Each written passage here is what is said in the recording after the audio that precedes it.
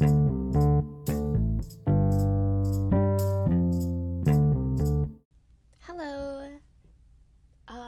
I have this class that I'm taking right now that focuses on the apocalypse and zombies mentioned in various religions, mainly focusing in Latin America, but also in modern times as well, as we consume a lot of media about the undead and zombies.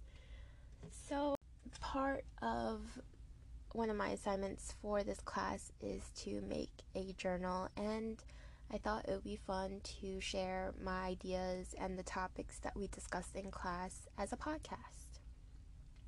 So I'm a little behind, but this podcast is going to cover, I think, 2 days worth of discussions in my class. So the first discussion I wanted to touch on was that we talked about how zombies were depicted in media.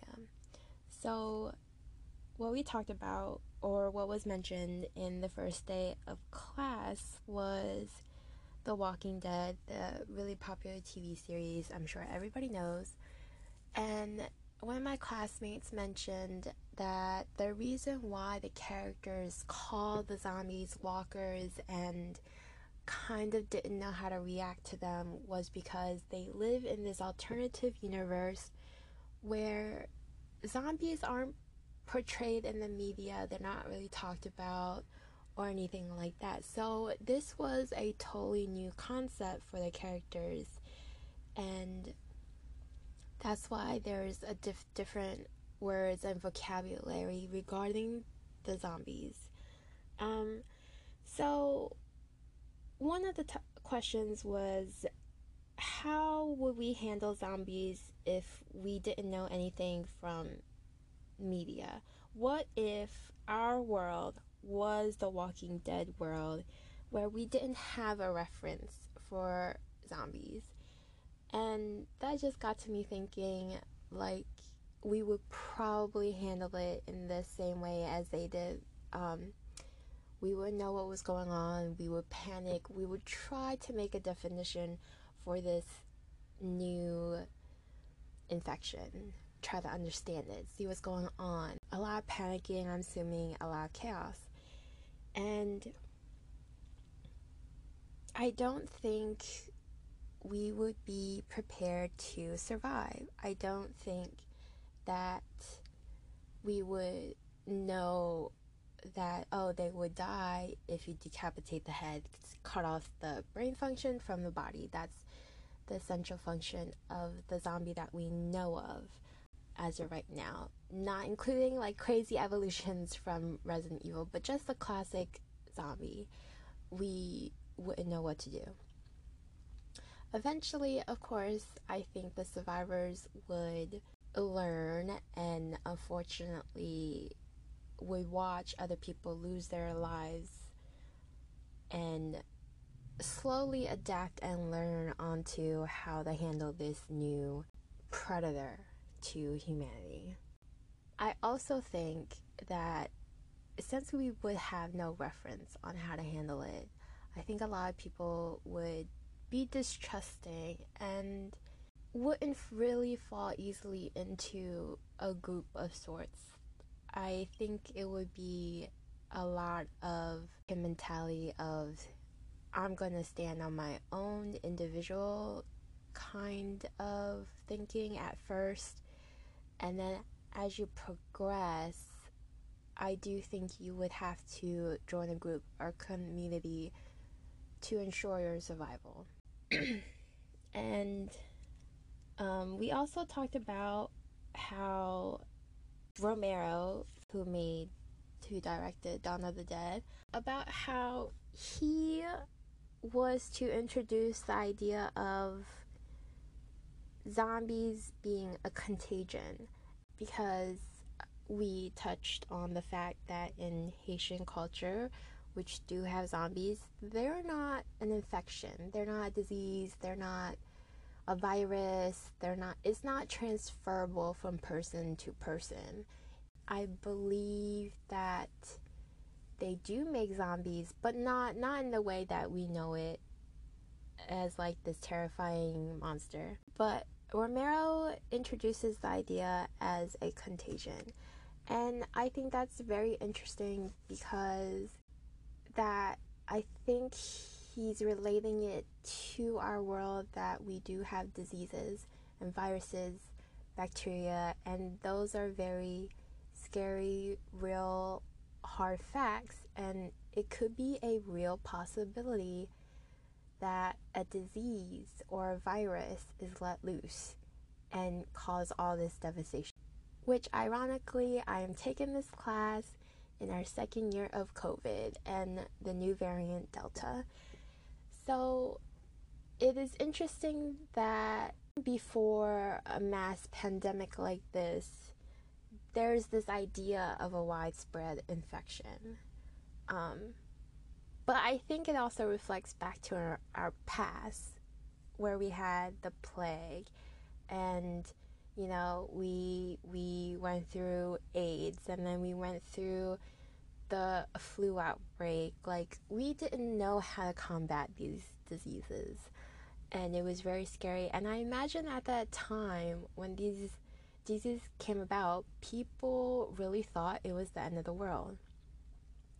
We don't know how the people are dying. We don't know how to cure it. Like, those thoughts progress into it's the end. And then eventually we found ways to combat the diseases. I think Romero was really just pinpointing on our natural fear of dying from a contagion instead of a monster. And I think a lot of the media makes a zombie into a monster and not into a contagion. On our second day of class, we really delved into religion and basically how different I really related to the ideas that religion exists as kind of like a lifeline to some. It's hope.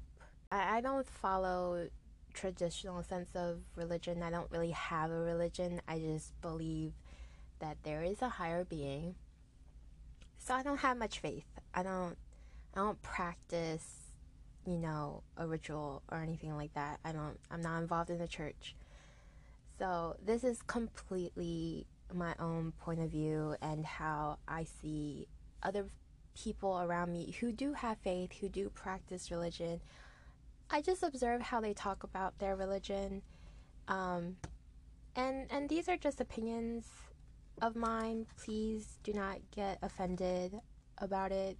I am not trying to criticize anyone's religion or anything like that. I'm just coming at it from a critical thinking point of view and just to understand. But one of the interesting notions that came up was religion exists because of people's fear of disorder. You know, we don't like, naturally we as humans don't like the unknown idea, and we are very anxious about chaos, and we try to prepare for it as best as we can, I assume. I'm guessing. But learning from real life is very different than taking precautions and such. But we just fear of death and the afterlife because we don't know exactly what happens. And that, to us, it's a little unnerving. We talked about Marx and how he has this idea of that religion is a tool. It's for people to accept their human suffering as the God's plan. I hear a lot of a few family members when they go through very troubled times, or their friends go very go through troubled times, they say, as a condolence, they say, this must have been God's will. It was God's plan. It happened this way so you can have a better outcome later. You're suffering now, but in the future, God is going to give you a better outcome. It's just very interesting to me that people are willingly accepting this idea that God has planned this suffering in your life so you can eventually get to a better point in your life. And I just thought, I went to Catholic school. A little background. I went to Catholic school, so I have some knowledge about religion and the Bible, and I had the notion that God was supposed to be this forgiving, kind,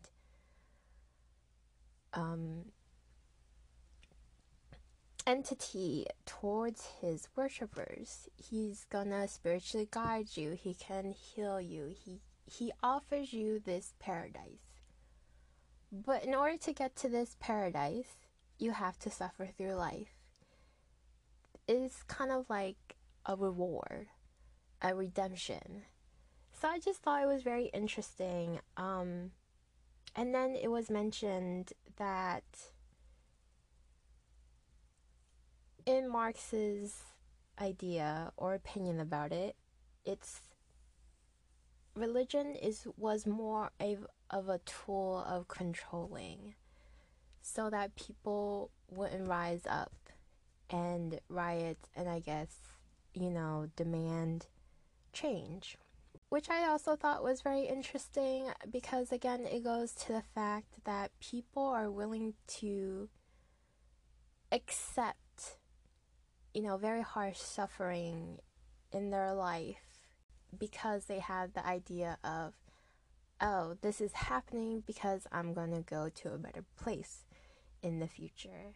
And I think that's fair in assuming that this is a tool for control, because if you keep telling people, not in religion, but if you keep telling people that in the end you're going to a great place, even though you're suffering now, you will no longer have it in the end. Of course, people are going to endure that and rely on the promise of a better future. Also talked about this other, I don't know what to call them, theologist, Weber, where his opinion was oppressed people need assurance for suffering. It's in line with the Marxist idea of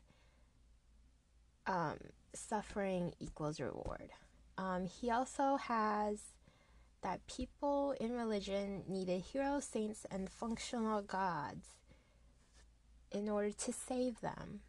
So we really look up to spiritual entities. Superheroes always swoop in and save the world. And that's what we need. We're suffering for an assurance of a better place.